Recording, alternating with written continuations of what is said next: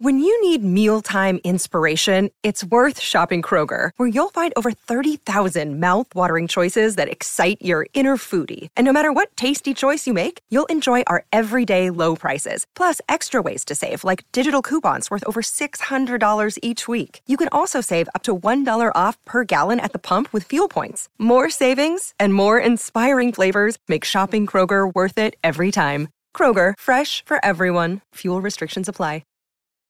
Welcome to The Last Word, episode number 275. This evening, Cognito has obligations of Iron Lord's podcast duties, and he will be covering the Game Awards over there, and he will be doing that after this show. So if you're watching this one live, you guys can still go hang out with Cognito in a couple hours. We are actually doing the show a little early this week, so we're not going to be kind of co-streaming the Game Awards or anything like that. Travis may be doing a little bit for that. I'll be watching it for sure. And we're just going to do this to get kind of our Destiny chat ahead of the Game Awards, because there's going to be plenty of news there. And we didn't do one last week over the current season, so we have a lot to catch up on. So first things first, Travis, what have you been up to, sir? I know you've been living in a different reality. I have been living in a different reality. I'll get to that. But yeah, I'm very excited about the Game Awards. It is a big day for everyone in games media. I'm actually covering the Game Awards, meaning I actually have been pre-briefed on some of the announcements and have my articles ready to publish once the trailers and announcements play and all that. So very excited about that. And that's what I'm going to be doing right after this, which is why we're doing the show early. So thank you, E, for accommodating me. Yeah, no problem. Yeah, I've been deep in review land. I just got done reviewing the 1.0 release of the Anacrusis, which is made by some former Left 4 Dead devs, and it is a very, very, very Left 4 Dead game. It's, running around with 4 players in co-op, shooting your way to the next safe room and then moving on. I'm not sure if that review is live yet, so I probably shouldn't talk about it unless I know for sure. But that review's done, and I think we'll be getting posted today, if not tomorrow. Or it might already be posted. I actually don't know. There's no embargo on it because the game is already out. And then my next review is Asgard's Wrath 2, which is a 100+ hour open world RPG completely in VR. As of today, I'm able to talk about the first 15 hours of the game, which is the first two sagas. First 15 hours in a VR game. How big is this thing? First 15 hours. It's huge. 100 hours. Wow. At least. Yeah, it's 100 hours. It has 4 full campaigns, basically, where you play as 4 separate characters, each with their own weapons and arsenal and powers and stuff like that. You go through the same journey? No, the premise of the game is that you are a god who has the ability to possess mortals and help them fulfill their destinies. Oh. And so you play one character who's possessing all these mortals, and it allows you to switch which character you're playing as. So it's got kind of like backtracking and, I'm going to need this character to accomplish this thing and this character to accomplish this thing. And you're kind of toggling between them. And then it also has parts where you leave your mortal form and enter your god form where you're huge. And you use that form to battle other gods during like epic climactic moments. Or to solve puzzles. Like you can, as a giant god, pick up like a block and move it somewhere else and then switch back to your mortal body. And then you're going to say pick up a mountain and move it over here or something. Like you kind of can. Yeah. You can pick up like enormous items and then place them in a way to help solve puzzles, like pulling giant things down and then switching back to your other character as your mortal and walking across it. And then a little black and white in there. Yeah, it also Did you has play that game? Or do you know what I'm talking about? Okay. Yeah. It was a cool game. It has it's kind of like Legend of Zelda is what it reminds me of. It's like you're going into dungeons and the dungeons have like lots of puzzles and combat and then usually like bosses at some point that you have to confront. And the bosses are like big epic fights. And I've only played, I'm like 25, 30 hours in. I'm only allowed to talk about the first 15 hours, but I can tell you this, the first 15 hours are a 10 out of 10 game. Damn. It is a damn good game, Travis.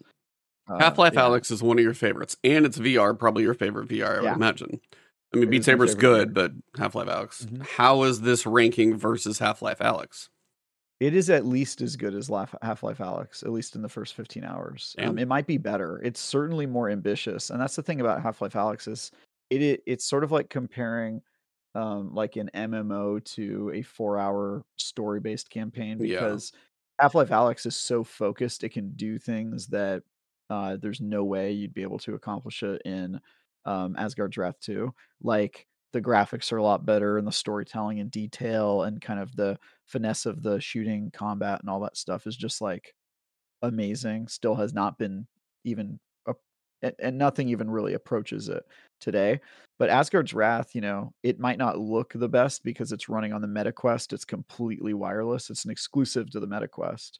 But it's on the So it's 3 though, right? Which is still a pretty it's good on the unit. 3, which is a great headset, but it's still, you don't have a PC processing the game. It's Right. You're wearing the computer that is running the game, and the fact that they got these massive worlds and open world areas and mounts and companions and side quests and skill trees and crafting systems and fishing mini games, like all the stuff that is in this game, Full blown RPG, it's a full-blown RPG. Yeah, there's nothing like halfway about it, and I don't think we've seen that in VR yet. And so I've been like a lunatic in here. Dee can attest to this, me screaming as I ripped a monster's head off. And I there's something about playing in first person when you have a sword and shield where you actually feel the bloodlust. They make you chop somebody's head off, and then you rip it off with your hands, and you're just like, ah.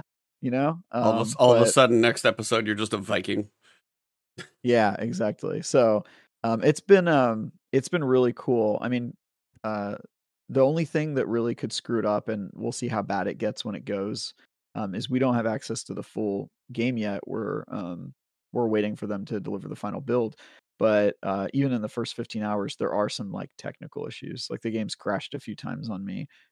Sometimes textures don't load, or there's like frame rate hitching and stuff. And it's not the final build, so we'll see later today when they give me the final build how much improvement they've done. It might be a rocky technical situation at launch, depending on how much the current build is representative of what the final build is like. But that's really my only complaint. And if it ends up not being a 9 and instead, or not being a 10 and instead is a 9, it will most likely be because of technical Yeah. reasons. That's still But exciting though. I can't say yet, but it's still my already, even the first 15 hours, it's at least my second favorite VR game ever, which is like pretty darn cool. And yeah, if you buy the MetaQuest 3, it does come with that headset, which Yeah. is pretty dope. It's their pack-in game, and it could end up becoming the killer app. But that remains to be seen. We'll see how the game, the other 3/4 of the game I haven't played are, at least 3/4. But it's really cool, man. I can't talk about the other characters you play as, but they're all so different and weird and cool. So yeah, it's been super fun, man. I'm really enjoying that review, and it's also my last review of the year, so it's a great way to go out. Number 26, new record. That's right. Well, it'll be 26 if I end up doing the Resident Evil 4 VR review, which might happen like over this weekend in between the Asgard's Wrath 2 review. I thought You know you what I already mean? had Like 20. I don't know. I 21. I Oh, already I'm thought you. the Asgard's Wrath 2 would be my 25th. So Oh, okay. if I end up doing the Resident Evil VR review, I will be at 26 for the year, which is pretty crazy.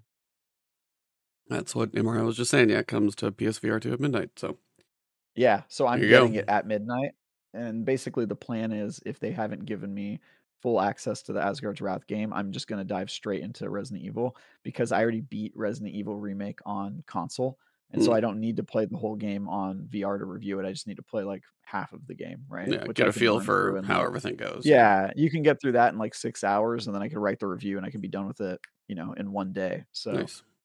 basically, I'll be reviewing This it if man's a I have machine, time. ladies and gentlemen. He does not sleep. Yeah. He just puts out game reviews. That's what he does. That's right. Yep. Anyway, we're here to talk about all the Destiny news we've missed for the past 2 weeks. Yeah. So, Well, I was going to say, I just wanted to give a small shout out to a movie I saw today for everybody out nice. there who's listening. Godzilla -1. Way better than I expected. I knew it was Japanese with subtitles. I had heard it had a smaller budget from a couple of reviews, but I had heard like glowing reviews from multiple places that I kind of check out, and even Rotten Tomatoes has it pretty damn high.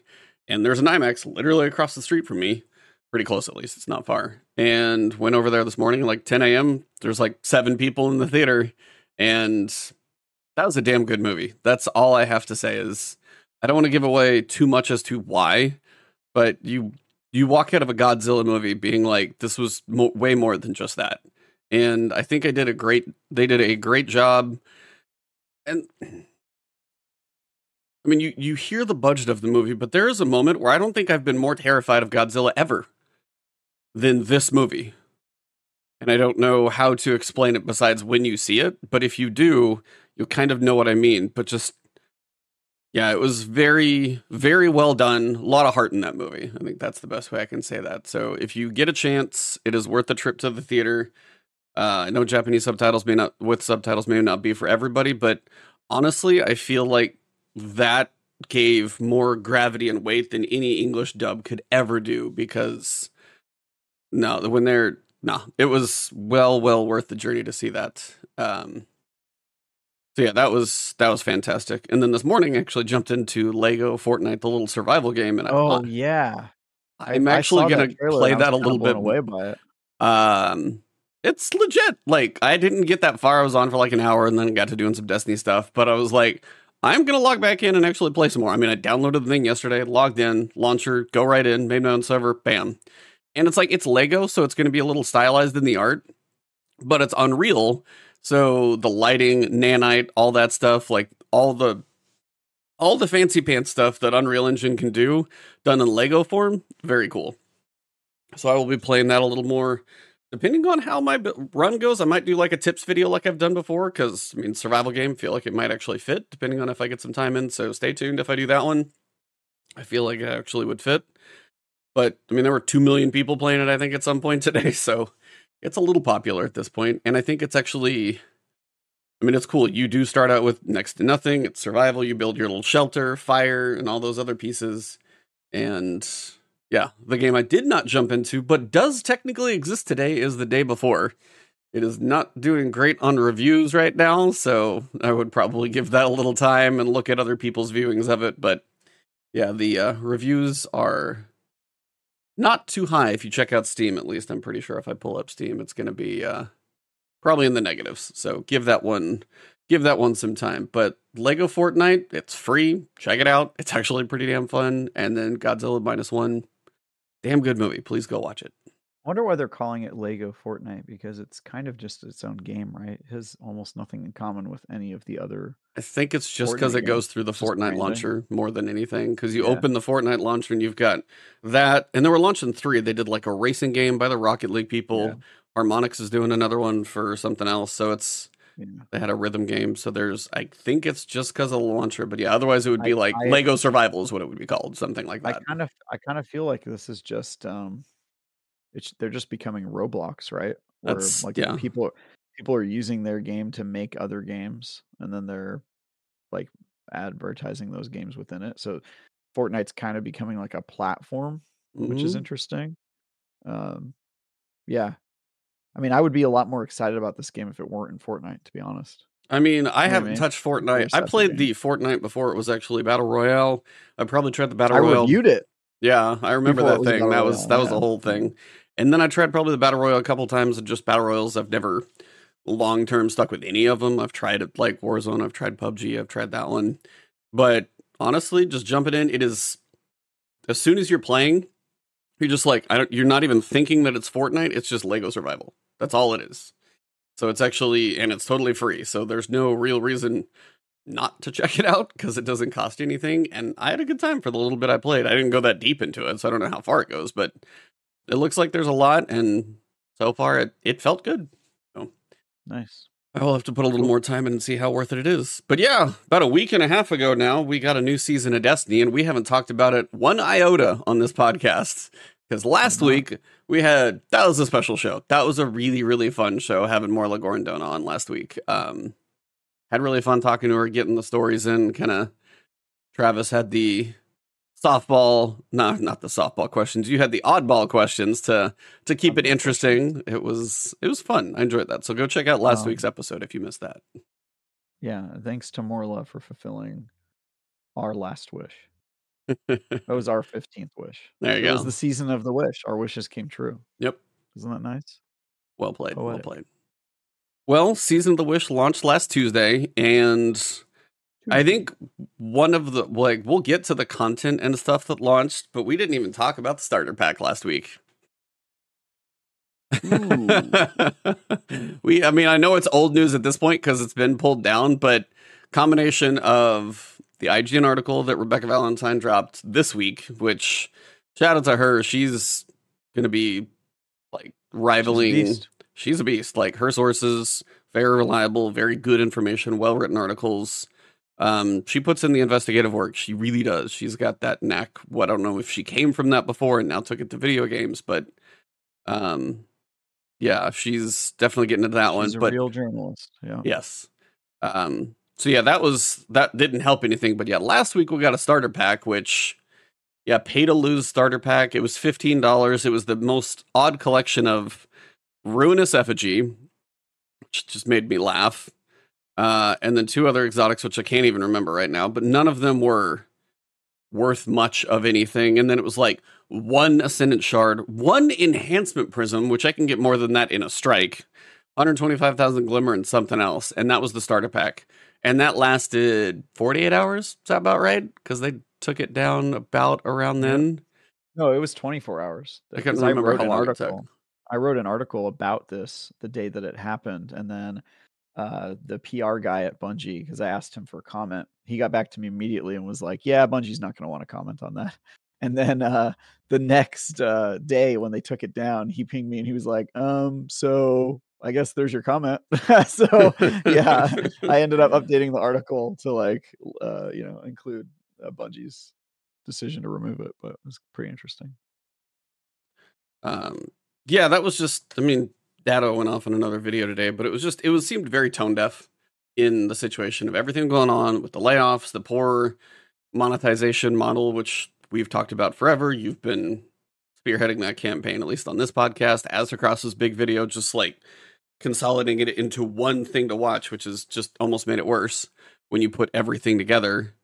Doing all of that and then now dropping a starter pack with a new season just didn't feel right. It did feel, and then we're seeing more where Bungie's in financial trouble. Sony has the possibility to, I mean, per Rebecca's sources, sounds like if revenue is not hit, if they miss marks enough, if they don't follow through with their obligations, Sony has the opportunity to wipe the board and start over and then choose to do what they want to do with that company, which they would be dumb to gut it completely, for sure, because there's way too much talent there, but also they would be making different decisions, which some people are like, well, maybe could it be better? Could it be worse? But also, I think you and I had the discussion. It'd be exclusive to PlayStation. It's like, that would be an interesting one. That's probably the first thing they would do. Just push it that way. That's the Sony playbook. See, the problem with that, though, is like, your walled garden. It does feel like anything live service, you need the biggest population possible, though, to make anything like that where you have the free-to-play option. And I don't know if Marathon's going to be paid. I feel like it probably will be somewhat paid, but I do feel like you still need a wide player base on anything live service to have a shot. Yeah, but they can do that without putting their game on Xbox. Let's be honest, it would stay on PC. The only platform it would leave would be Xbox, and Xbox has probably the lowest player population of any of the. It does have the lowest player population of any of the other platforms. So that's been one of the things that came out when I was covering the court case of the Microsoft Activision acquisition was that Sony's practice. The reason that they can pay to keep games off of Xbox and Xbox can't is because Xbox would have to pay an insane amount of money to make it worth somebody to not put their game on PlayStation. But PlayStation paying somebody to not put something on Xbox, that's not that expensive for them because there's so many fewer. They're already the market leader anyway, so it's like most of it's going to come from them anyway. Yeah, that makes sense. Yeah, you just have to cover whatever the publisher thinks that they would sell on Xbox, which is the least profitable platform to put your game on. So I think that they would approach it from that calculus. They would say this belongs in our walled garden. It'll do better. It'll elevate it if it's a PlayStation exclusive and on PC and yada yada. I think that would be their playbook. Which I guess now that it's what is it? It's off of every platform. Stadia is not a thing anymore, so it would just be a loss to Xbox. So maybe not the worst thing in the world. Yeah, I don't know. I mean, that's Cog would be pissed. Cog would be Cog's an Xbox absolutely guy. livid. Yeah, it's like he plays on Yeah. PC some too, but yeah, he would. I mean, you want to piss off like a lot of people. It's like depending on how big the player base is, but yeah, that would be a PR bit of a nightmare. But I mean, I could see them doing it more with Marathon, not with the current existing Destiny. But I could see them saying, "Hey, Marathon's not out yet. We own this now. If you want to play Marathon, you can come to PlayStation." I would be a little surprised if they pulled that to say if they like pulled future episodes or whatever they do next for Destiny off. Now, Destiny 3, man, that would be an interesting thing if they really took it over and they finally got to that. And that would be a difference though, is if if we get the episodes and then it was all of a sudden Bungie's going to take a break from Destiny for a while and then they come back and say, "Hey, come play Destiny 3 on PlayStation or PC." Now that would be a whole different like situation. But if it's ongoing for Destiny 2, I would see that staying. But if Sony took over, I could see Marathon going that way.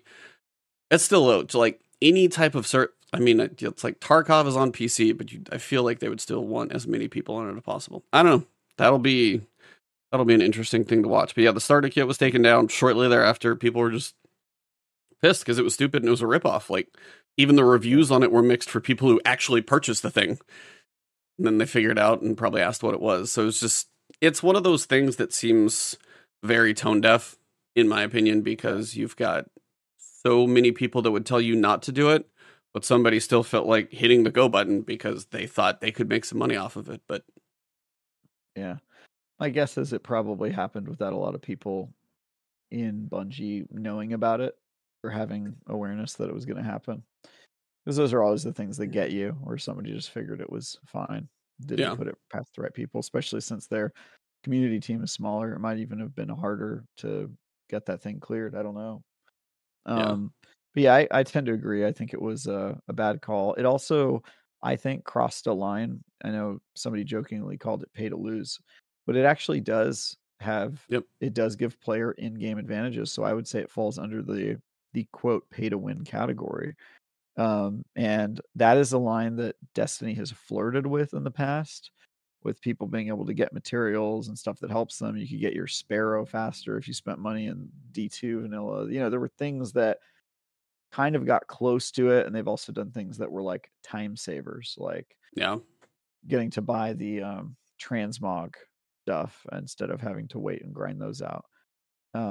But this, I think, crossed a really important line. And the thing, I mean, it's good that Bungie took it down. I'll give them credit for that. They took it down. They took it down quick. But I think the reason that they gave for taking it down was a complete wrong reason. It didn't show me that they had learned. Because I read that and I was not. The reason they said like, it didn't spark joy. Like they were. That was such PR BS completely. Yeah. That's one of those, I know there's PR who wrote that.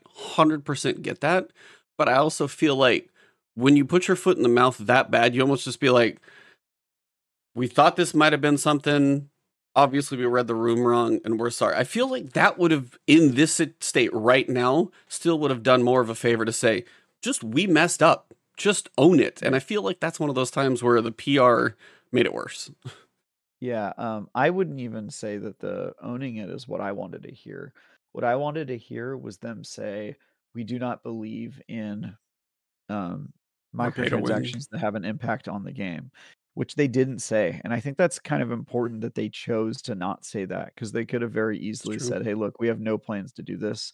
But in their taking it back, they basically just said, hey, this wasn't the right package. Not that we're not going to do it or that we don't believe in this as a valid strategy. They were just like, this is the wrong items, wrong target, wrong price point, etc. And that's really not the answer I was looking for. I was looking for, hey, look, we still are very opposed to microtransactions that give player in-game advantages, and we're not going to do this sort of thing in the future. Well, I also saw we didn't get that.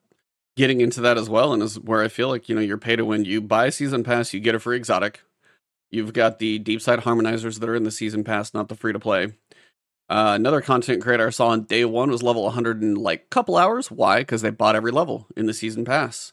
So that is, in a sense now, because the artifact does involve your bonus power level, if you buy all that, you're instantly there at your plus 12, 13, 14 bonus power level. And then guess what? Dungeon launches on Friday. You've got your bonus power level done out of the way. Like, I went to the dungeon at 1820, so I had plus 10 because I had saved up bounties and I did a lot of bounties over the couple days before it. But just 2 hours, you just buy it and you're done.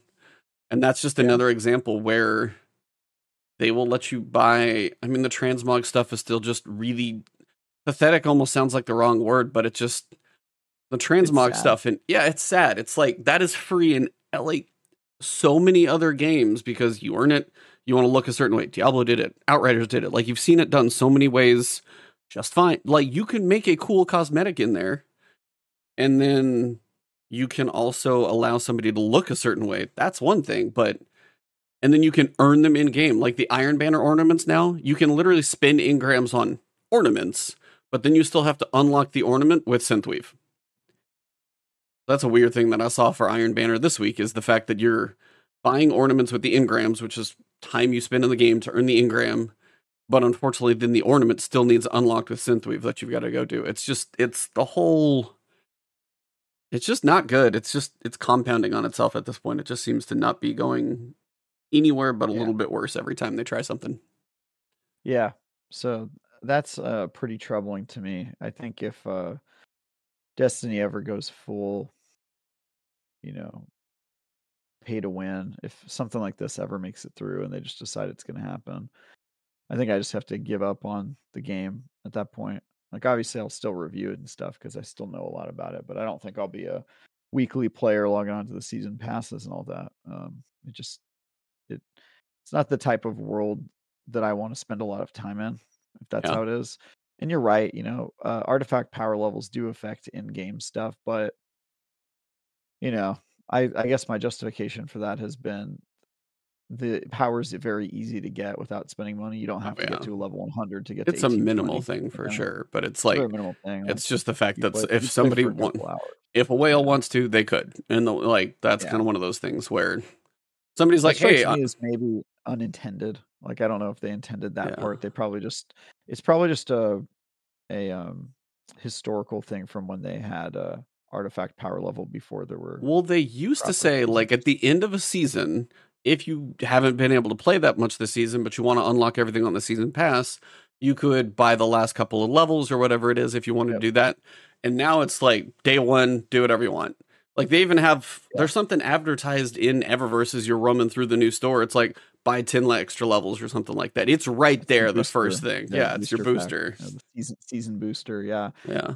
That's true. And I remember them making that announcement when they announced their first season pass model. They were like, hey, look, you're not going to be able to just power through, but in the final weeks, we'll let you buy levels. And I remember thinking, oh, that's cool, they're doing that. And then they quietly just like changed their mind. Yeah. Which, I don't think, correct me if I'm wrong, E, I don't think there's a single monetization decision that Bungie has made since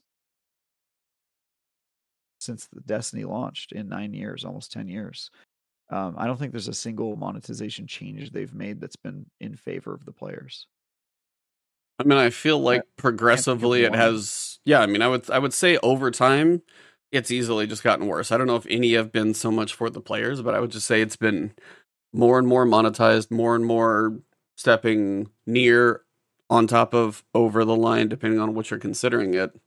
Yeah, I mean, I would say from the beginning when it's like, hey, here's an expansion, hey, here's the Destiny, here's your expansion packs, and then there's the DLC of Taken King. But yes, I mean, it's just been probably more and more and more. It's been added on here and there. Yeah, because it feels like I can't remember them going, hey, we're reducing the cost of this, or we're giving this piece of content for free. Like, pretty much every step of the way, they've sort of just like tested and then pushed a little farther and pushed a little farther. And at a certain point, people's patience is going to break. I know mine broke a long time ago, and you guys all make fun of me for it, talk about it all the time. But I don't think I'm going to be alone for much longer. I think people are going to be demanding that Bungie change their payment model if they choose to care at all. They Well, might I just think not that's even part cover of it anything else. is, I mean, there's no doubt in my mind. I mean, if you watch my content over the next year, I'm going to try and do as much variety as I can. Trying to talk to the PR person for Dragon's Dogma 2, trying to talk to PR for Suicide Squad. Like, I'm trying to broaden my spectrum of coverage because June 4th is going to happen. People are going to play that story and they might buy just the expansion, not the season pass and everything. They may not care about the other. Like, I just want to beat the witness, do that. And that is going to be a stopping point for a lot of people. I really do think like that's going to be the moment where, all right, we've taken care of the witness. Things may happen in the future, and some of us are going to continue just because I've made it this far. I'm just still curious, at least what they tell for the story. 10 years in, I may as well. But there's a lot of people that are going to be like, I don't, if I've seen all that I care to at this point, and I don't need to go forward. And I think that's going to be a hard point for them from everything that's come out. If they missed revenue projections for Lightfall, and again, that could be poor projection. That's bad estimations with, less people in COVID, That less was at people least stuck part of home. it. Yeah. So it's Yeah. like whether there were less people who played it due to reviews, but there were also less people just still around in the game. But no, Final Shape is going to have a drop no matter what. So if they're in trouble now, Final Shape may be a banger. You might give it an 8 or even a 9 if it's an absolute like outstanding expansion. But about a month later, you're going to see a drop off of people that they don't get back, and that's where I wonder what the future is of Destiny. I think the episodes will be what they do for a while, but there's a whole lot of high up people so far not making the right decisions. But I do feel, and that's where I wonder what they do next. I really don't know. That's kind of the weird point for me. I don't know post Final Shape. Are episodes going to be enough to pull people back in to say, hey, these are so awesome? I have doubts. I think they could do cool stuff like this season, last season, the dungeon, a couple of activities we had, which we'll talk about. They're putting out good content in seasons for what we're getting. It has been gradually getting better, and we've got, and episodes seem like they're going to take an even bigger step to less weekly login to get this thing or whatever. Like that even seems like a more interesting delivery model, at least in the episodes where it's like 6-week chunks. But there's a lot of people that still just won't care. Yeah. It's like too little, too late. Feels like. I think Destiny is in very serious danger of repeating Marvel's kind of pattern with Endgame. I think the Final Shape could be their Endgame, and then they're going to see that people just stop caring. And even when you flood the market with a bunch of stuff, you're kind of saying to your fans, "Hey, we're keeping the party going," but the fans just disagree, right? They're like, "Hey." Alan in comments, he says, as long as I get my 10 years, I will be happy. Yep. That's what I thought about Marvel when Endgame happened. When Endgame was over, I was like, look, I just got to see my story from when I was 10 years old reading Marvel's comics. Like I got to see that happen on a massive budget, Yeah. movie anthology. That's crazy. And I'm happy it happened. And I'm probably not going to watch the whatever they do next just because I'm exhausted from watching this stuff. And I think Destiny's in a lot of danger to be in a very similar situation where they're going to say, all right, well, Destiny 2, the main story's over, but we've got all this great content lined up. And the fans are just going to be like, yeah, we don't care about that. And I think that's a real possibility. Also, shout out to NorCal BMX, McClunky friend. McClunky. Yeah. So, I mean, we already know now it's officially, I guess they did the official delay since we had our show. Because I'm trying to remember, because they did that the Monday before the season came out is when I talked about the delay announcement on Bitcast on Sunday, so it would have had to happen, yeah, that it was before last Sunday. So yeah, I mean the delay is official. We know it's official. June 4th, which Do you think that's the real day? I have a hunch that it is. Just because that does feel I feel like Final Shape was in development and then Lightfall got shoved in between its development. So there was some work done on Lightfall previously, and then you've had the time to actually probably be a normal development cycle for Final Shape that would have been post like Lightfall and as things are progressing, and then now at the delay. I do feel like while they wanted some time, I do feel like that date's probably about right. To get what we're going to get. I don't expect 4 months to be a new subclass or anything stupidly crazy. More polish on the game, more side things, maybe some mysteries or puzzles in the game. That type of stuff I could see them adding in about 4 months, kind of thing. But I do not see that 3 months. It's like 3 months and a week. It's not 4 months. But I don't see them pulling out crazy. Oh, by the way, we were holding this thing back that we just didn't quite tell you, and the delay allowed us to give you a 6th subclass. Like that, I do not see. There's some people that are hoping for something like that, but I think that you could pretty much rule that out based on the reporting that was done after the layoffs. A bunch of because I think some of the people who got laid off were QA people, right? And some of them said that the internal sentiment around the last shape, the final shape, was that it was good, not great. Yep. And that's coming from them. I mean, I don't know what they thought about Lightfall, but I know that there were at least some people on the team that didn't think it was amazing because I could just feel that energy from them when they did preview events. But yeah, it's an interesting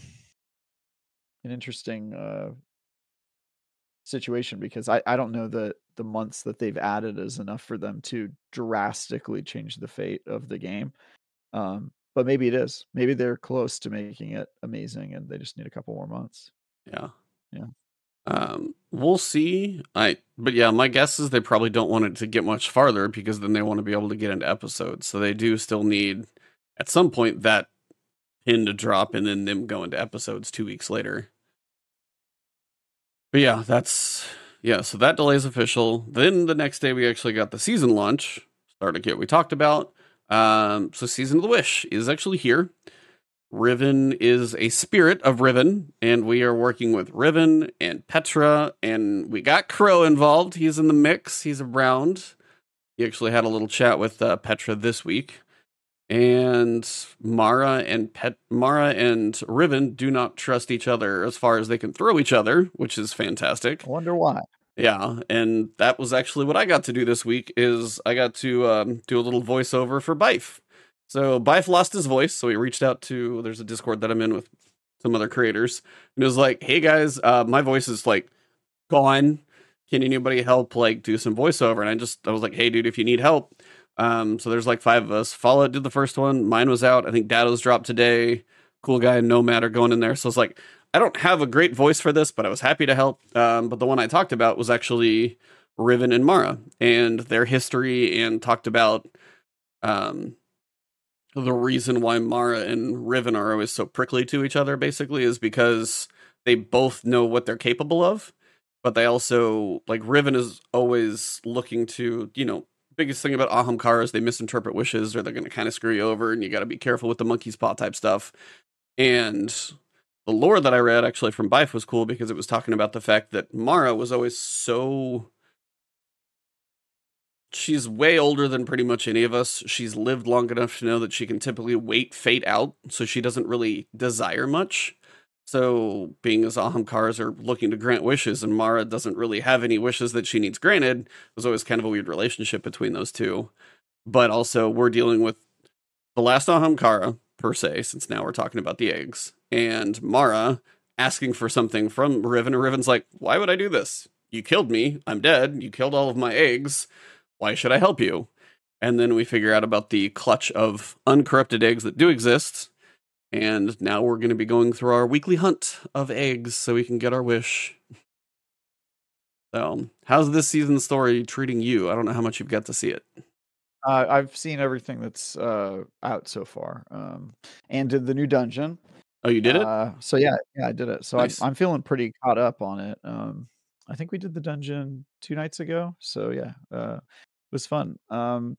I think the season's okay. As usual, I'm not wild about the seasonal stories, and I think this one so far, I've got the usual pacing problems. The plot is extremely predictable of like, hey, we need our wish granted, and what is our wish? Oh, we wish that the ending of Lightfall made any sense, and we could follow the witness through the portal, which is cool. The new event that people are very excited about, what's it called? Coil.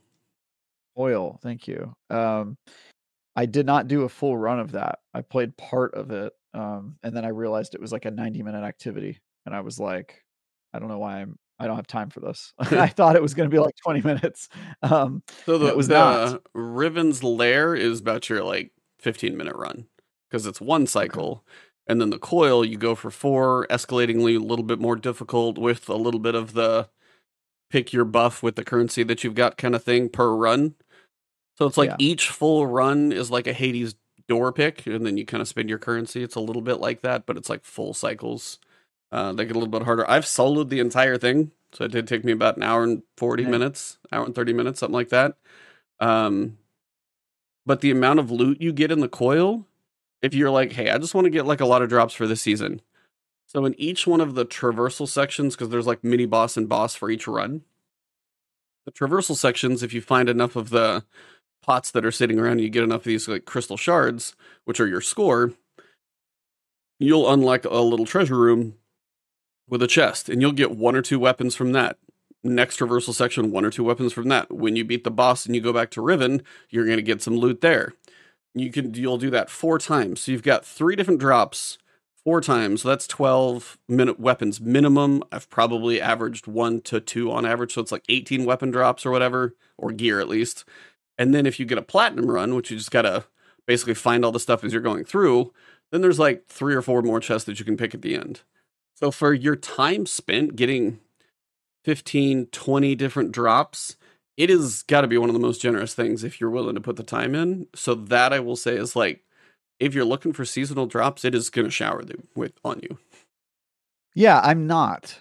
So to Yeah. me, I'm not really like dying for some of the seasonal drops. So Menagerie, I always thought was overrated. I think people actually like that activity because seasonal activities were so bad back then, and Menagerie was the first one that wasn't completely shitty. Yeah. And also there was a bug that allowed them to just like farm way too much loot Oh, for the run back and forth. I remember that that. run back and forth bug. So I think people kind of overpraise those days, and I saw a ton of praise for Coil, and I don't really get it. Granted, I still haven't finished a run, and I'm sure the rewards are cool, but um, what I did play, I was just like, all right, this is kind of the same. I think Going for around doing me, objectives and carrying things active. the fact that I can run through it solo, it has matchmaking in it or private, so you have the option for both. And if you run through it solo, the objectives aren't so hard that you probably can't like, hey, you need to start a damage phase or something. I can probably kick off the damage phase on my own, and then it seems to work well enough that there's a little bit of a mechanic, but then if you're match made, you can still knock it out. And if you want to put in the time on a long one, you can finish the whole damn thing. And for people who are wanting to spend time in it,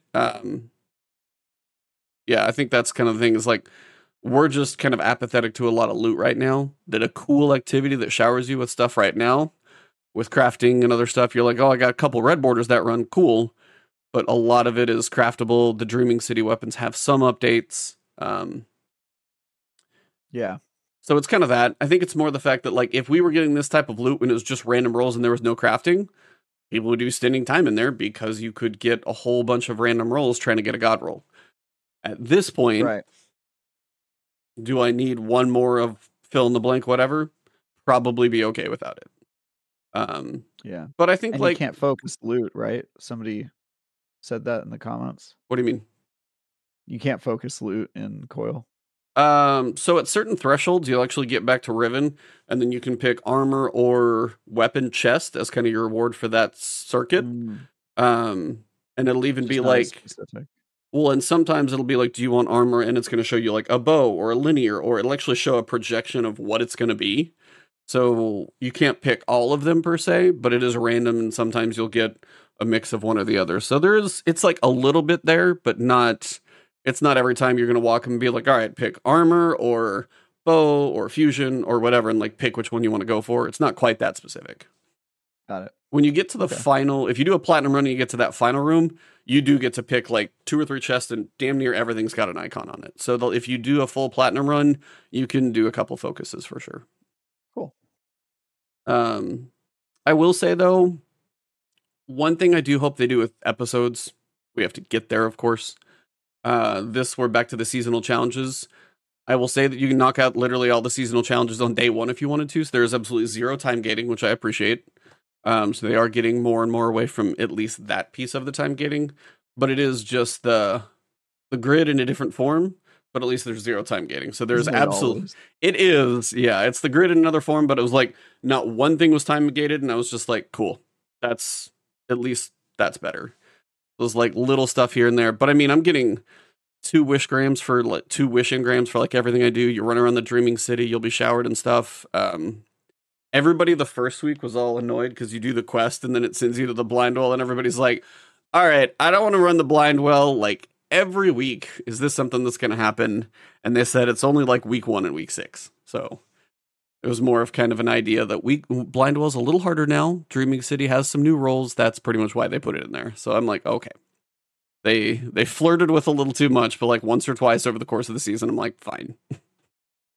But it is funny when you go in there, you're like, yep, still the blind well. Not much has changed. Same bosses, same mechanics, same. And I think that's part of why no matter how much they add, that's kind of thing is like you could do Final Shape and add 4 strikes. But is that really going to be the thing that is a game changer long term? No, it's not. And that's, I think, where Destiny 2 is just long in the tooth. Yeah. So for me, I enjoyed like doing one solo. And then there's this one guy somewhere in your 4 circuits called the Glass Collector. And he's going to give you like 20 some odd thousand points worth of glass that you need to get to the platinum. And I just started a circuit and he was looking right below me. So I just nuked him. And I just worked my way through everything else slowly but surely, and I was like, "Cool, platinum." All right, now that I've done that, now I'm kind of good. I soloed a platinum. Not sure a whole lot else. There's some star cats for collectibles for the seal, which I'm doing a video on those every week. But yeah, it's Riven's Lair is 1 circuit without the like points and the hidden chests, and then the coil is just 4 of them, and however much you want to get through. But yeah, it is basically 1 activity this season. Unfortunate. One is a miniature version and one's a marathon. Yeah, which honestly, the marathon strikes me as not a great format for match-made activity because it requires such a long commitment. And like I just told you that the one I played, I didn't finish because I didn't realize how long it was until I was in there. I can't. In that case, you're like, oh, all these blueberries quitting. In that example, I was the blueberry, right? I was the guy. But I've also match made into one on like level 2, so you can actually jump in. That's kind of nice. So I've actually jumped into one that was mid progress. Yeah, pretty much. Like I took your spot. Yeah. That's nice. So that is kind of one of the okay things about that piece of it. That's cool. Yeah. Speaking of blueberries and other things, we also got our like fire team finder situation. We got our stress test. Did you do the stress test on what, Thursday was it? I did do this. Well, it was the day before the dungeon. But it's also going on right now. I did it. When did I do this week? Dungeon? I can't remember when I did it, dude. A couple days ago. I didn't actually use it. I just looked at it. Yeah. Well, it looks cool. It looks like a cool little tool there. I saw people. I saw one person do LFG and they finished a Master Crota's End. But more power to them for that. It does seem pretty broad. They said they had a couple, whether you want to show that you've got a checkpoint for a certain place for kind of labeling your LFG. They said they were going to look for certain checkpoints and things like that if you want to be a little more specific on that. But technically, I feel like they probably worked it pretty hard already. So I feel like it's farther along than they thought it might have been. From what I've gathered, is generally positive from that so far. Yeah. It's cool. It's nice to have it in the game. Weirdly, this is like the time I least use that functionality. Like, I don't know the last time I used LFG. I usually just matchmake, or if I do a raid or a dungeon, it's people I know. So it's just an odd time for this to come out. But I'm sure, hey, look, anything that makes it easier for solo players or especially new players to play the game, I'm in favor of. So the new players especially, Yeah, especially since new players now can't get that sweet starter pack. Yep, that's the thing. So Friday, I'm trying to go through all of this chronologically. Friday, we got the dungeon, and I jumped in. But you said you've now played it as well, so I wanted to get your thoughts on it first. Yeah. I thought it was pretty good. I liked that it wasn't as long as the last one. Because I did that one until I got the exotic, and it was like was not looking forward to it every week. Yeah. So I like that. I like that this one's a fair bit shorter. I got like Dark Souls 2 vibes from this entire dungeon, which is kind of weird. And I was commenting Oh, I on did that while we too. were playing Hardcore. it. Yeah. Dark Souls is the thing Yeah. I've heard everywhere I've been. Yeah. Oh, are people saying that? Oh yeah. I mean, I walked in, I was like, which Dark Souls bridge is what I said in my head. There was a point where you get to a bridge. I'm like, this is a Dark Souls bridge, like 100%. Because it's the one that I'm picturing. I don't know if it's 1, because I played Dark Souls 1 remastered. That's probably what it is, because 3 was way ago. It's probably 1 with the dragon who flies over on the bridge, and that's what it made me think of. It was the Dark Souls 1 kind of all over it. What's the name of the final boss? It's like Hefna or something like that. Hefnd, Heffend or something like that. I don't know how to pronounce it. Heffend. Yeah. Heffend. Bones of Heffend. I liked saying that a lot. Bones of Heffend. Yeah, that was nice. Yeah, running around finding bones, killing a giant eyeball. I don't think I understood that those giant eyeballs were supposed to be like ghosts of Ahamkara. Yeah, it said it was like a chimera or kind of like another. Yeah, it took a while to kind of go. I've been going through now the quest, which gives you more of the lore on it. It's like an Ahamkara's ghost, and I was like, all right, that's what those meatballs are, or just this one? I think. Anyway, Yeah, I thought that was kind of cool. Lots of ads. I died of ice a lot. More than you'd expect. Yeah, I know what you're talking about. Yeah, man, it was cool. I mean, I like the part where you got thrown in jail. That was very fun and interesting. That took us a little while, and we actually. I went back in for my guide, and I looked down. I'm like, it made perfect sense when I was looking at all of them, but you're just kind of communicating, so I couldn't see everything. We had the numbers right, and we just kind of guessed which was clockwise or counter. That we just tried both, and then that worked. But then I figured out when you look at the ghost in the direction they're looking, then we kind of put it all together. But yeah, we were in there. I figured out the puzzle, but I was playing with 2 people who had done the raid before or the dungeon before, and so they were trying to not help me with anything because I told them not to. Oh, yeah. And so I was figuring out every encounter on my own, which is easy. Like it's a pretty easy raid to figure out the dungeon to figure out the mechanics for. So I was learning pretty quick. And then when we got to that one, I was like, don't help me, I'll solve it on my own, and not realizing it was a 3-person puzzle. So after a while, I had a theory about how it worked because I did notice the tallies on the ground and was putting that together. And then I was like, all right, you guys are going to have to help me shoot them. And then they were laughing because they were like, no, Travis, you said we're not allowed to help you. You'll be there forever then. Well, now I have to. I need your help. I know that this is a more than 1-person job. But it was cool, man. I think dungeons are I probably like them more than raids, mostly because the raids they do now are a lot of them are reprises or mechanics that feel like I've done them a million times, standing on plates, throwing balls. And I feel like dungeons, they take more risks, whether it's the standing in light or standing in shadow from Prophecy was very good. Yep. That one's very cool. This one, I just feel like they're less afraid of, because there's not a contest around it and this sense of purity or whatever it is that they're doing. But we haven't done a dungeon yet where they put like 4 artifacts from old raids and smashed that into one encounter. We haven't gotten to that point yet. So I don't know. Dungeons feel more pure to me, and I like them when they're shorter. So I think that was my favorite part of the season, if it counts as part of the season, because I think they sell it separately. I consider them part of the season, but yeah. The fact that Ikora is a DLC vendor now is pretty offensive to me, to be honest. Is that where you go buy like expansion stuff? Is through her? I thought you just did it through Eververse. You buy the dungeons from Ikora. Oh, I think you can get most of them through Eververse too, but maybe you probably can buy them there, but you pick them up from Ikora either way, which is, to me, it's kind of weird. It's like, what the why is Ikora giving you this DLC? It's very bizarre. Yeah. So I mean, we had a similar experience. I ran it with Cool Guy and Jingle. We had a good time. We were kind of messing around in the jail, smoked we figured out just the first guy and killed him. I don't even know if we wiped more than like once or twice. And then it was just like, oh, we kind of know what to do. Figured out the pieces of that one. The first guy it's nice. It's a boss to start. So there are actually 3 boss fights in it, which I appreciate.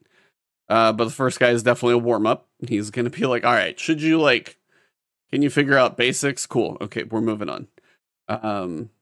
Ogre's a cool fight. Just, enough mechanics and setup, and you've got the 4 plates. It's also almost back to Callus, like OG. Which one was the ogre? The outdoor one with the frozen. You had to stay by the torch while the frozen debuff. Oh, that guy. Yeah. Yep. And then you had the 4 you had 4 different damage torches to stand by. So they give you some flexibility because you don't have to go in order. So you can kind of depending on how close he is, you can run to the farthest one that's across the way. I do feel like a solo flawless will be a long run. Oh, that looks tough. Yeah. I've pretty much got it. So Precious Scars for Titans right now, legit. It actually is quite good because you just need an energy weapon kill that matches your subclass. So if you're running Callus Mini Tool and then in the final fight, I switch over to Sunshot. Sunshot on the final fight, the big chimera, the floating meatball, the eyes on either side. Heffened, whatever. Heffened. 3 eyes on Bones either side. Bones of Heffened. If you hit the middle eye with 2 shots of Sunshot, it kills the other 2. So in 4 bullets, all the eyes are gone. So Sunshot is great for the final fight for a solo fight.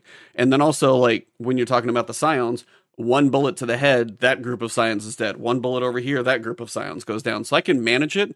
And then every one of those solar weapon kills I've got is giving me restoration and continually healing me constantly. So Precious Scars for a Titan probably is going to be your easiest way to solo this season, I think, honestly. I mean, love that. Lorley was cool, but this is, if you can manage to get the kills, which this is a ton of ads, very manageable. I think it's actually, you can't get hit by 17 things all at once, but if you're doing okay, and I put on triple void resistance, because the meatballs, void shots, those actually hurt. Heffened, sorry. Heffened. Bones of Heffened. Bones of Heffened. But when how many bones of Heffened did you find? Did you find all the bones? I'm working through the quest and kind of recording clips. I think I'm on 5 right now because I was working on 5 what? Well, you get 1 for beating the final boss to start the quest, and then I found number 1, number 2, number 3, number 4, number 5. Bones of Heffened. Yeah. That's how many bones of Heffened you found? Yes. That's good. I'm glad that you found that number of bones of Heffened. You're just having way too much fun. I just want to say it as many times as possible. Yeah. Say it with me, chat. Bones of Heffened. Yeah. So the ogre. So I figured out. I mean, I did a video and posted of full damage cycles of solo parts of each fight, and I went through the whole thing solo to establish that I could, and then I had people come in and help me just push through the boss phase, but now I just need to put a full run together. So it's going to be first probably not likely a flawless because there's going to be something stupid that happens halfway through.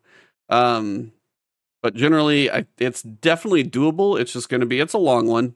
Just solo damage phases are going to be, I like the meatball, the 3 sets of chip damage, because it feels like you make a little bit of progress before the big damage phase at the top. And I kind of like how you're doing some on each level, because ghosts, when you get to the wizard, it always feels like, all right, so I got to go in this room over here. I got to kill this guy over here. I got to dunk this thing, 2 thing here, set this up. Okay, that's one. Go up here. This, da. Okay, go to the 3rd room, kill the other Lucent Hive or whatever. Okay, now I've got 1 damage phase. And this one is just kill some ads, get the boss to spawn, stand in it, do some chip damage, move it up to the next. And I just like how it moves more. So it flows. It's not just, it doesn't feel like you're running laps on a track. It does feel like you're doing a bit more of a road course, different turns, go up here, do this. And then if you come all the way back down, you're like, all right, so that's 1 full cycle. But it takes a while to get that feeling of repeat, which I appreciated, actually. Yeah, I think that was the strongest encounter.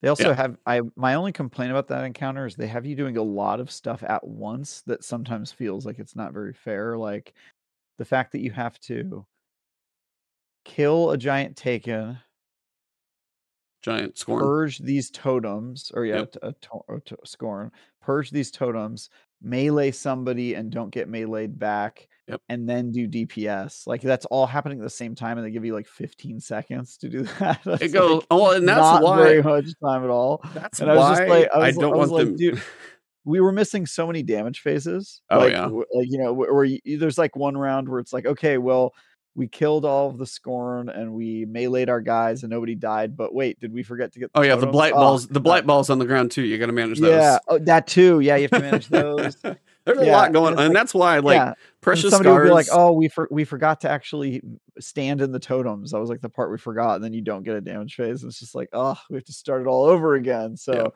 that encounter probably took us like 20 minutes. It was way too long. No, So, Precious Scars. I mean, that's kind of the thing. I'm being healed constantly. That is the only way. Because I sat there and thought about doing it on, say, like a hunter. Because I was watching Sammy Cat, who we had on here, and she's doing her all bows, no HUD hunter build, and she's just like, this final fight is just breaking her. So that's where it's either whether it's a healing nade or something like that. And that's kind of one of my, I guess, pushbacks as a solo. It's like, I think it's doable with my build, but there's not a lot. You need near constant healing because you are getting peppered from absolutely everywhere, pretty much the entire dungeon. On all the boss fights you are, for sure. And I think that's probably my one drawback is it's not like you get to a damage phase and it's you and the boss. I feel like it's you get to a damage phase and there's still 4 other things going on. So you've got to be able to do damage in a short window, which you just have to focus on the boss, but then you just need to basically be healing yourself. Otherwise, too many things are hurting you. So that's kind of where I have my one pushback on just the setup in general is for a solo, especially, there's not a lot of builds that are going to make this thing great, in my opinion, but that's me.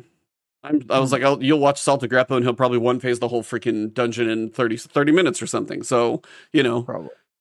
just, get good. But in general, I do feel like for a lot of players, I do feel like need some consistent healing mechanic because the guys never stop. And I think that's one of those things from other games. You do typically get to a point in other games if you're focused on a big enemy that you're not constantly fighting something else. It is a focus of you and them. Or if it's a boss specifically that has ads, you manage them and then you work on. But Destiny is one of those games where some of that stuff just never stops. And after a while, you're just like, I get it. I know the ads are there. I fought them a lot. No breaks? Cool. All right. And then when you get to the damage phase on, say, like the Ogre, you've cleared all the Scorn up here. You come down here, you clear the normal Taken. Then when you're in the boss phase, it's like smaller Taken that are coming after you. So it's a different set. Strand Titan, Solar Warlock. Yeah, and then the restoration timer not even being on the screen. Yeah, whatever buff you need, half the time isn't on the screen because that whole UI thing is still there. Yeah, I hate that. Overall, I do like it, though. I enjoy the aesthetic, as you said, the Dark Souls piece. It's a castle. I mean, you've got the dungeon and kind of the crypt and the underground areas, and you've got a little bit of the secrets that you go through. The trap chests, you'll be able to troll a lot of people with those early on, like first run through, be like, hey, go grab that chest for us. Wait for it. Oh yeah, I forgot about that part. Yeah, that's kind of stupid. There's a lot of trap chests, a lot more than I thought there would be. I didn't really get it. I was like, is there going to be a boss that's like a chest or? Well, I mean, we're all thinking of mimics is what we're thinking of from Dark Souls. That's what you... Yeah. And they technically, if you stare at the chest for a little while, it has this like blue fog pop out of it. Yeah. So that's... I caught onto that pretty quick too. Yeah. Well, when the first one killed somebody, I was like, okay, there's going to be traps. How do we know? Yeah, and the non-traps, they move. Because one will be like, hey, here's a little bit of loot. Like after you cross the bridge and there's that abomination and behind it, there's a chest in there. I got loot from that on one run with somebody, and another time I was like, that's a fake chest. So I feel like I almost need to check more of them, because some of them now, I feel like if you're going to go, which one's the bonus chest, it could move. Didn't know that. So I could have easily missed some. Just assume they're all fake. Don't trust any of them. Yeah. You don't need the loot. Just buy the starter pack. That's the theme of this episode. But yeah, overall, it was definitely a high-ranking dungeon for me. I would say just in the balance of a lot of things, the challenge, the mechanics, the style. I mean, Fallout did his video on this as well. The loot is a little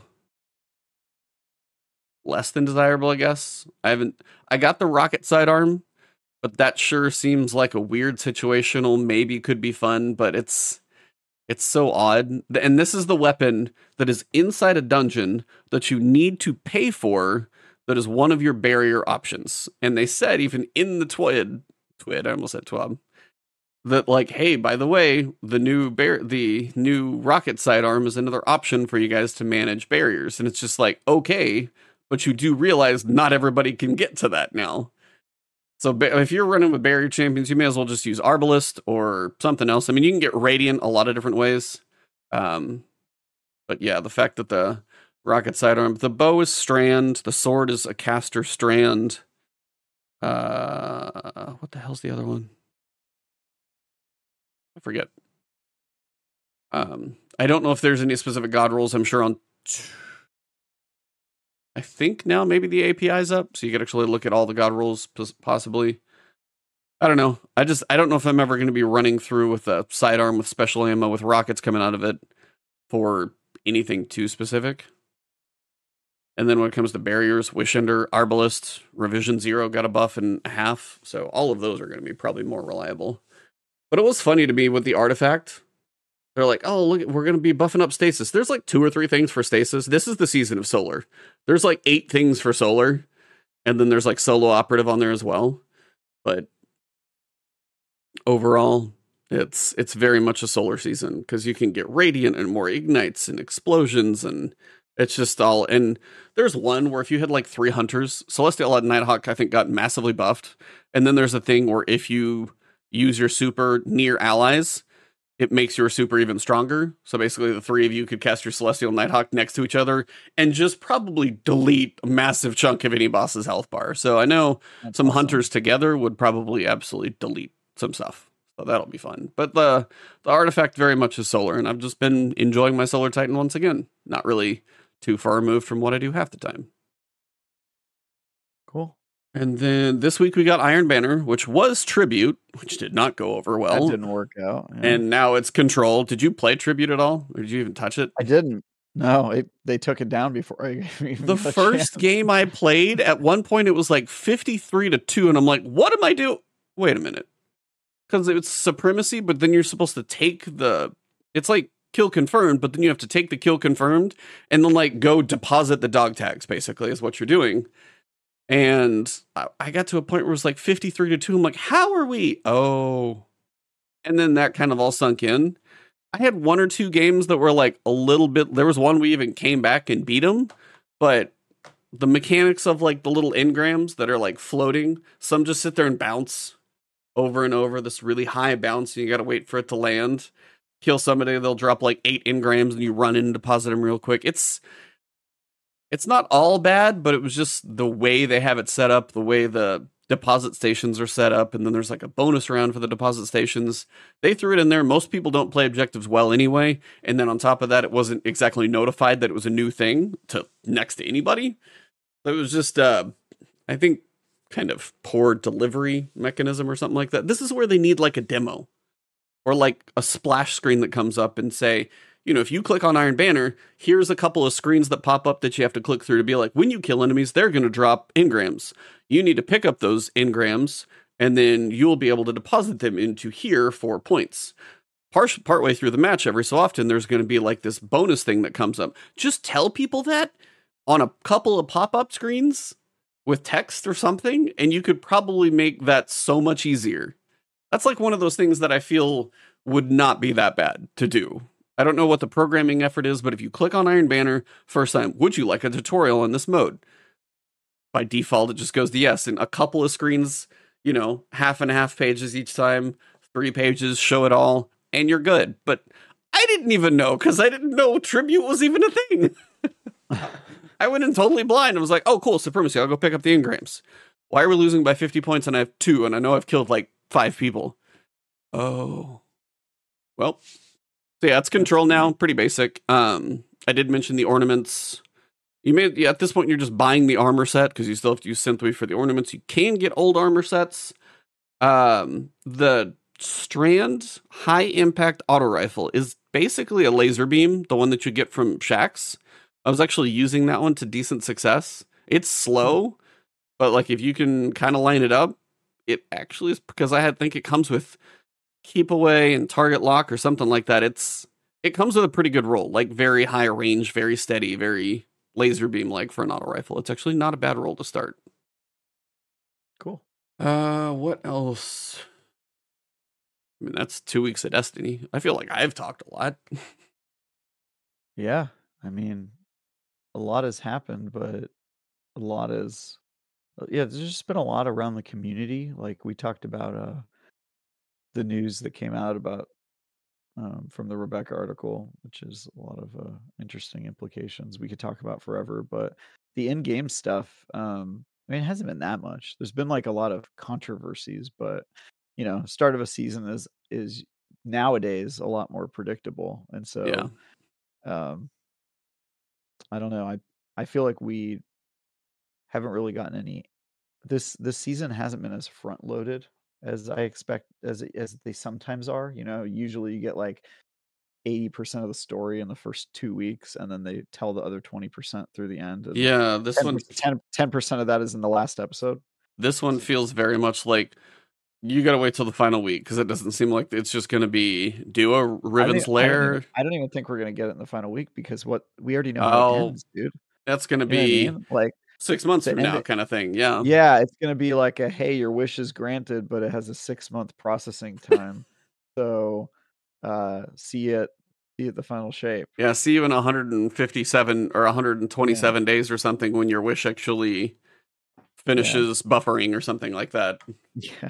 After the Department of Wishes can sign off on this Dragon Ball request.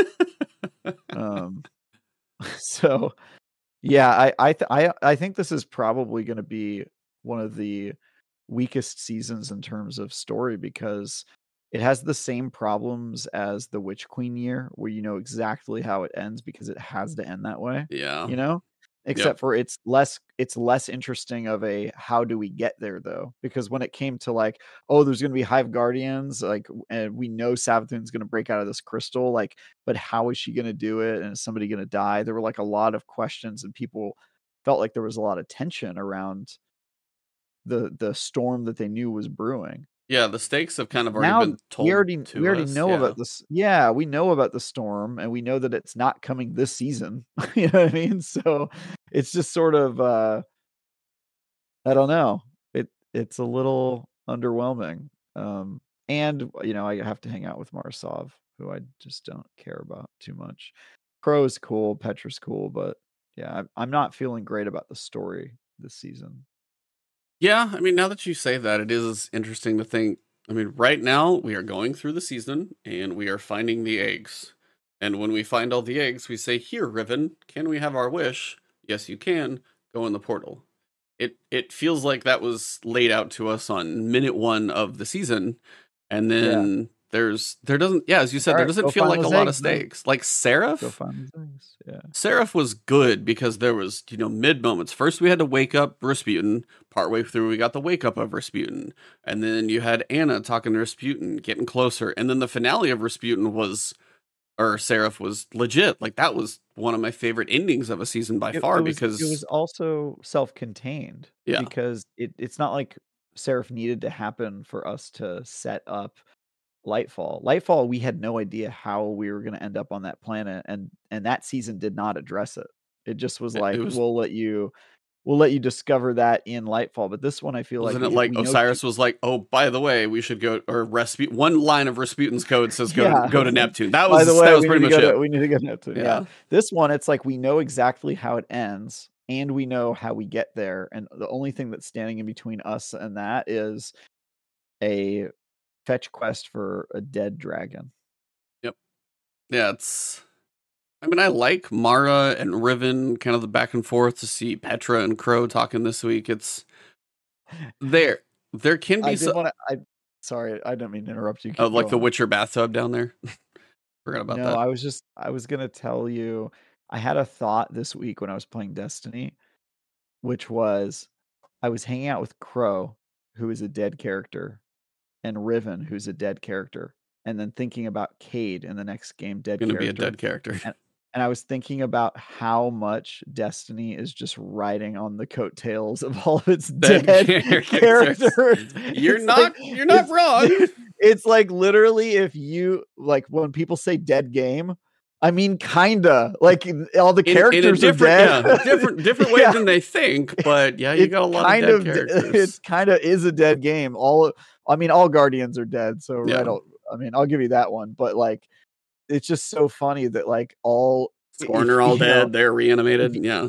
if you wanted to argue that Destiny is its best days are behind it and it's living off of it's essentially a corpse, in a corpse like state, all you have to do is look no further than its current cast of characters. And it's just so embarrassing to think we're just hanging out with all these dead characters that used to be cool. It just makes me laugh. That kind of ties it all back into, as you said, you've got that little Marvel moment. That's what I think a lot of people don't know. And I think that's why it's so hard for people to even be remotely excited about what's ahead. We've been through 10 years. We've lost these characters. Crow, Aldrin, Cade 6, as you've said. Riven killed her. It seems like the Awoken, by the way, are going to be stuck in their cycle.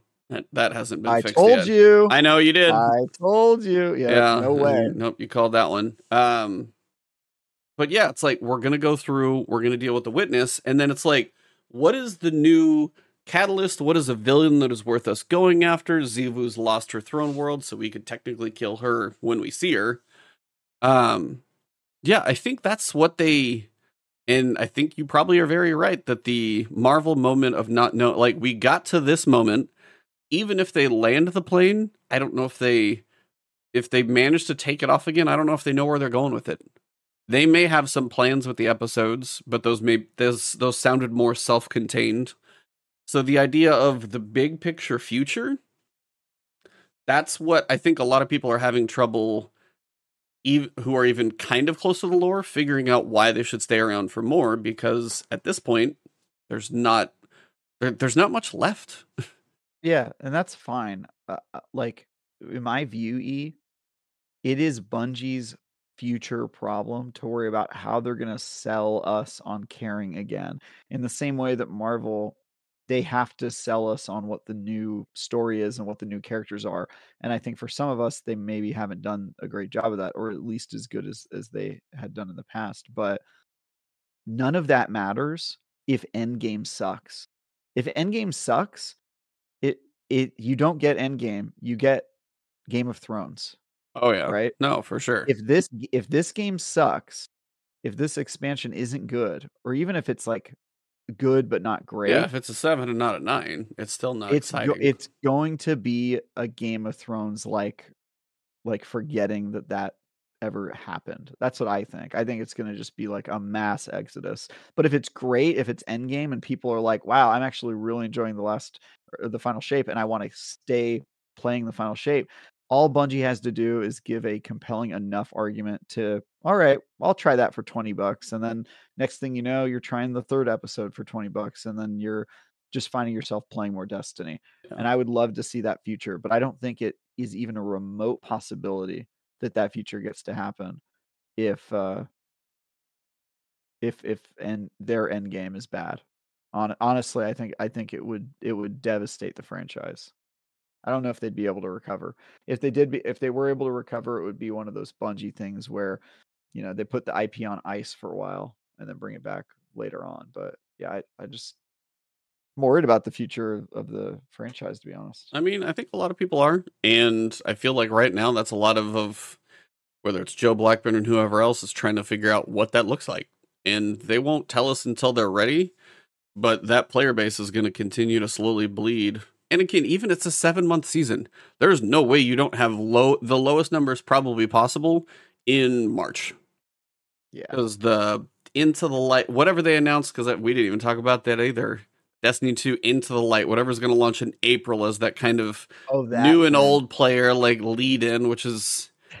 I don't even know what that's going to be. I don't think that's a real event. That's because they said an event every week, and my thought was that's like a quest progression on a weekly basis. Yeah, it's something small. I thought it was just going to be like, one event every week. I think it's going to be like Iron Banner, and then there's going to be Garden Games, and they'll do that for 5 weeks, and then they'll be like, you know what I mean? I don't know that they're actually going to do real events. I think it's just going to be like small things that like most players don't feel a whole lot of incentive to sign up for. before. It doesn't it doesn't feel like they can whip something, especially because it wasn't planned. There's very little warning for Rebecca. Like it sounds like those layoffs were damn near just like from the hip, and then they have to figure out what goes from there. So it's I feel like a lot happened fast, and they're working through it. I wish they would just tell players, "Hey guys, we're going to keep the servers live, but we're not going to do anything for those weeks."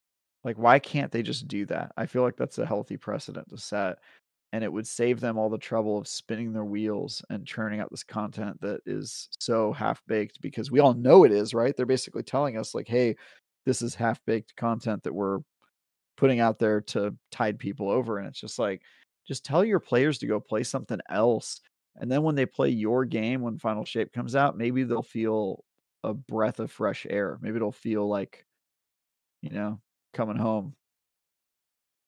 Yeah, I mean, I don't get why they need the engagement so much. I mean, I get that it sells microtransactions the longer people are online, but I just don't how worth it is that really? I mean, and that's the thing I kind of wonder about too. I mean, you are under the umbrella of Sony now.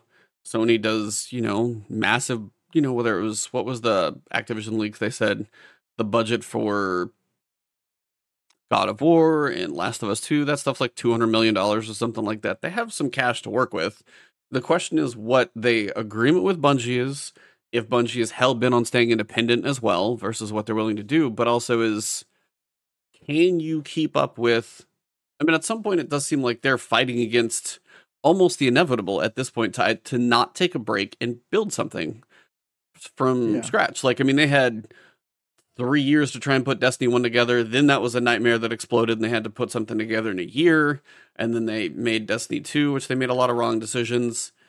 And then they've kind of worked on making that better. And we understand the live service at this point. But as you said, it's like, it's got to make sense. They've got to have a reason to keep us going. And the episodes, depending on the scale of what type of team it takes to make an episode, I do wonder if that frees up more people to build something bigger.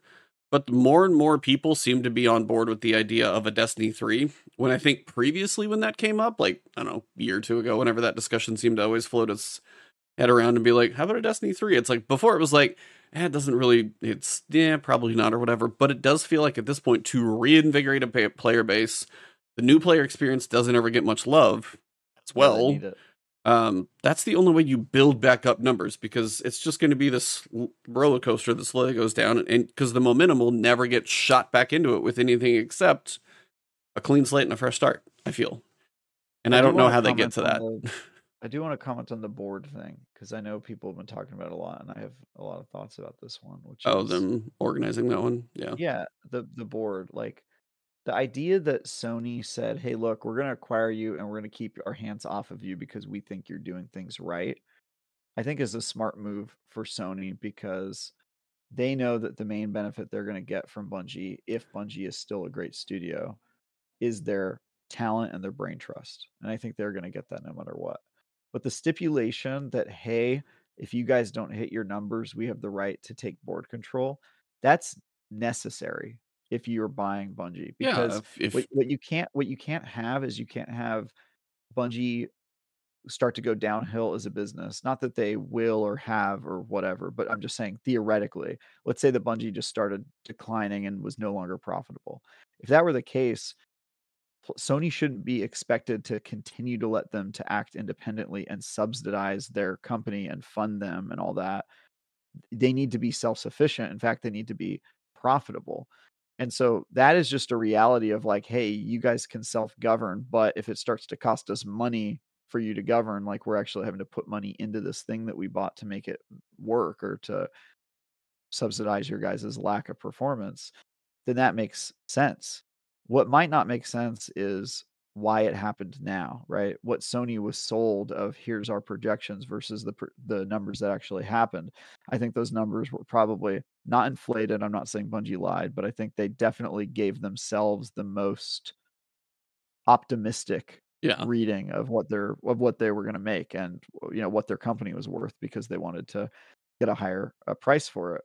And so I think there were a lot of mistakes here, and I think Sony is gonna, they're probably gonna be happy either way. Either they get a very functional semi-independent Bungie that they get to make money off of, or they take control of Bungie. Maybe they scrap it for parts, but certainly they change the way things are working there if they no longer see it as a viable business on its own. So I don't want people painting Sony as a bad guy. I think Sony did a very smart thing acquiring Bungie. I think Bungie made a very stupid deal agreeing to this. And I've been saying that from the beginning, despite everybody disagreeing with me. Yeah, I think there's a business reality to the reason that this happened, and it is unfortunate. But I don't blame Sony. I blame Bungie for these things that happened. I think they got themselves in this pickle. I think they maybe overestimated their projections. I think that they laid people off rather than lowering their own executive salaries, and then said, quote, "We're not that type of company," That was a apparently, when their horrible line employees asked too. about it, which is terrible. So all of that stuff I lay at the feet of Bungie. I'm not a fan of the Sony acquisition, but I don't blame Sony for it. I think Sony's acting in their own interests, as they should. I just think Bungie is they're this was never the right call for them based on what they told us they wanted. They told us they wanted to be an independent company, and it's also not what they should have done based on everything we know about Bungie's culture, which is that they do not fit with large corporate masters, and that's just not how their culture works. And so, if you'd asked me, is this good for the shareholders that own Bungie stock and all that? Yeah, of course it's good for them. There's obvious reason why they sold. They got an offer that was too good. Yeah. And it looked great because they thought they were going to keep their independence long term. But I just think that they gave up a lot for it, and I think they're starting to pay the price for that now. And so I don't blame PlayStation at all. I just want to say that because I've been seeing a lot of like hate on Sony and being like, "Oh, this is the beginning of the end." Yeah, But that's pure business on their end to say we're it's not. business on their end. They're being smart, and I just think I think Bungie made a big mistake giving away their independence that they fought so hard for multiple Yeah, times. well, it's So like they've done it, yeah, countless times now. yeah, It seems like, but also it's the point of to where it does feel like more and more from Rebecca Valentine, from the previous stuff that we saw, that there does seem to be more of a division in the developer level versus the true executive C-suite that you want it versus what their goals are, what the feedback is, what they're listening to. And that's where it's hard to kind of decipher all the details because, of course, we won't ever know because we're not there. Um, but it's just more little nuggets you see from people who are no longer at the company. They're willing to, like, put an emoji on on a tweet or something like that to kind of reinforce things that kind of go along with the line that, hey, here's the stuff that we should be doing, or here's this feedback. And it's just the feedback falling on deaf ears is weird when it does feel like that feedback is how, you would help your player base maintain or grow or build good favor back with them. And again, the starter pack was a prime example of they're not listening to that kind of stuff. And yeah, it's like at this point, Bungie is shooting themselves a little bit, and Sony's not going to just sit there and watch somebody, watch the ship go down and just let it drag them down lower just as being like negative profit. It's like at some point, be like, all right, you come up, we're going to put a new coat of paint on you. You're going to attach you to us officially now. We're going to figure out what goes on over here because they have to. They can't just sit there and watch it, go down forever. yeah, And that's exactly as you said. That's the business decision to say we're going to spend 3.6 billion, but you're not just going to have free reign to do whatever the hell you want forever if you don't have good ideas. And that's a smart call on them. But also, it seems like the choices from Bungie have been, the monetization more and more. It's like, should we read that far back that they were worried financially about their own independence? And that's why the rumor of if Sony didn't buy them out, they could have been in financial trouble because I of don't really buy that. that. They I just wonder the facts on, but they raised so much money the year before. They're building a new campus, all this stuff. Like, that's why it's people were so interested weird. in that. And Witch Queen was really good. It's not weird that they sold. Your entire point of starting a business and becoming a It's shareholder to get is bought. to Yeah, one day cash out, and so they yeah, got a price that was much better than I think that anybody of them were expecting. It is almost in your fiduciary like responsibility to just say yes to a deal like that. Like, yeah. that's why you become an entrepreneur, right? So I get that. I get the business part of it. What I think is completely lost on this is like the fact that no one, when this happened, pointed out that this isn't what Bungie does or who they are, like at a culture level, if you understand the company and the things that they want to accomplish, the things that they told us they wanted to accomplish when they Right. became independent for the second, third time. Um, I just it really it just really disappoints me. I mean, I was heartbroken when that happened.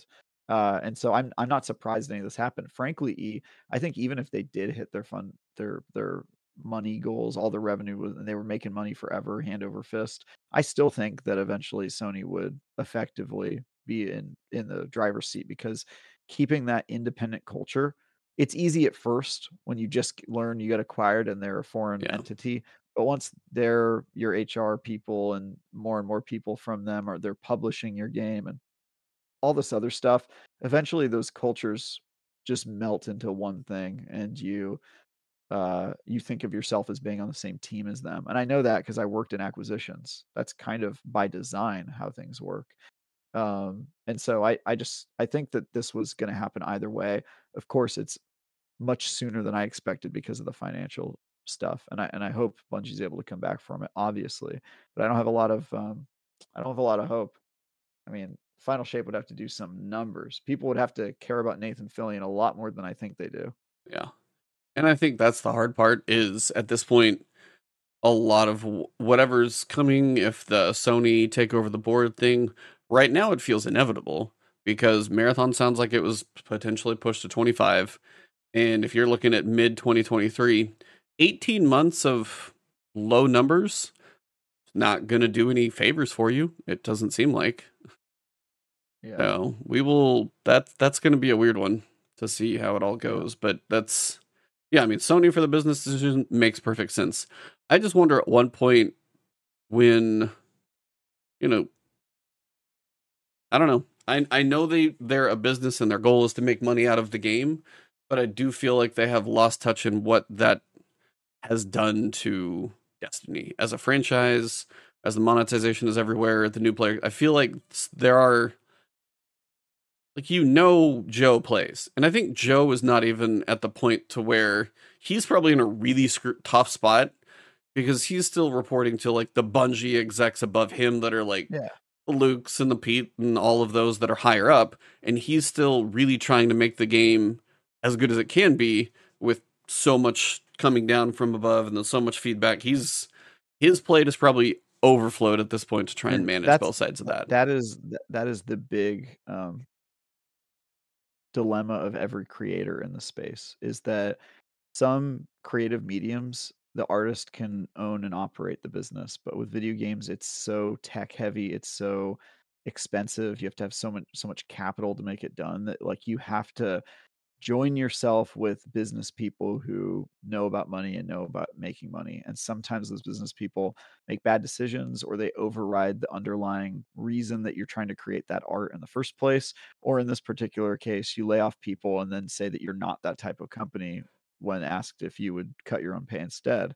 And I just think that it's a delicate balancing act, and I think there's advantages to having business people in your org telling you, hey, don't let perfect be the enemy of good.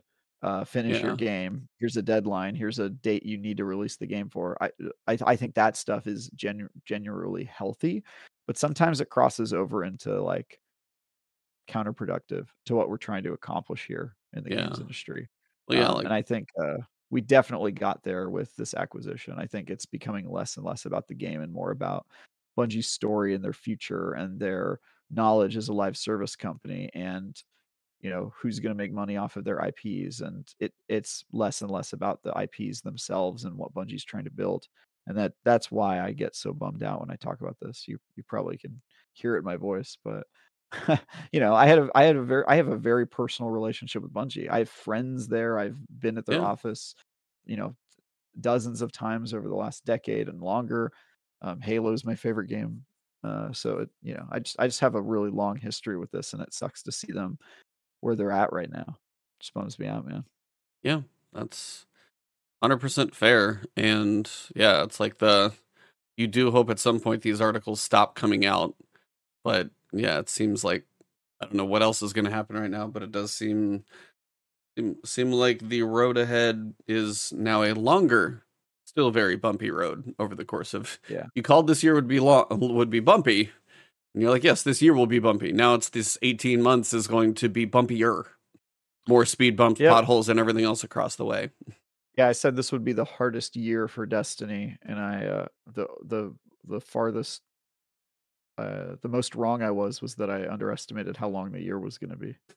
Yep, that's 'Cause- correct. Yeah, Which, yeah, I mean, it was. you got it's the an hard part 18-month right. You year. just didn't get the year Yeah. right, and you're like, oh, Didn't it's get the shorter. easy No, part it's right. longer. Oh, good. It's a longer year. Yeah. Yeah. I mean, I think we kind of knew that this was going to get delayed, right? I mean, it I seemed felt like after Lightfall, and yeah, I don't know why anybody who works on Destiny thinks that it only takes 12 months to make an expansion. It just clearly doesn't. If you look at their most successful expansions, the ones that have taken a longer time and gotten delayed, and I'm sure it's one of those things probably where you've got people in suits telling creatives that they need to get it done in a year.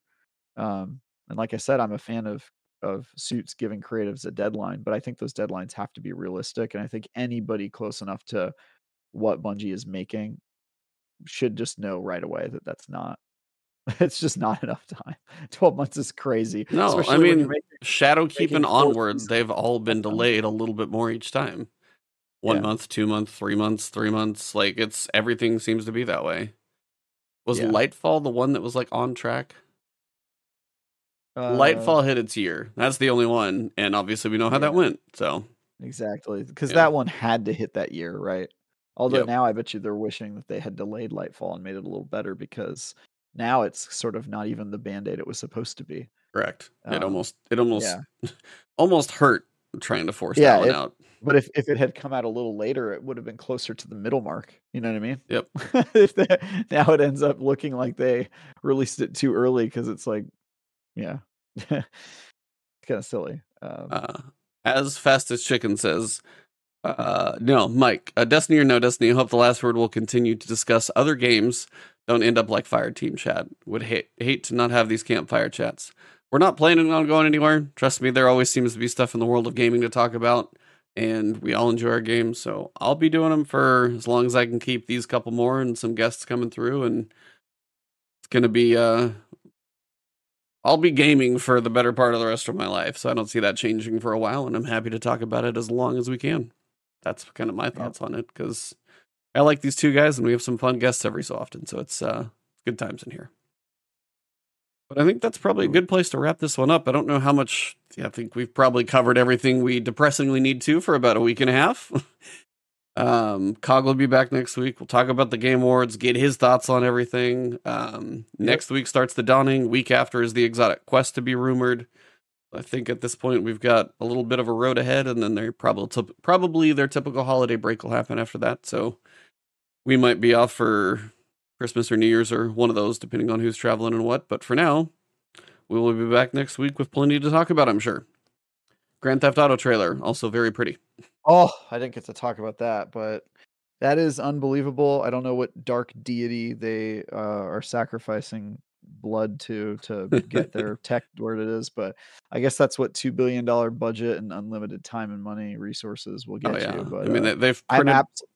I'm absolutely blown away by everything I've seen in that. And then the fact that former devs at Rockstar who quit or got let go are saying that the game is actually going to look like that. Like they're not even, No, that's not, bitter about it. I mean, it's yeah. crazy. I'm completely, Well, I love hopefully... Grand Theft Auto, and it's the Grand Theft Auto 5 was such an awesome game. I just can't imagine this game actually being as good as it looks just from that early trailer.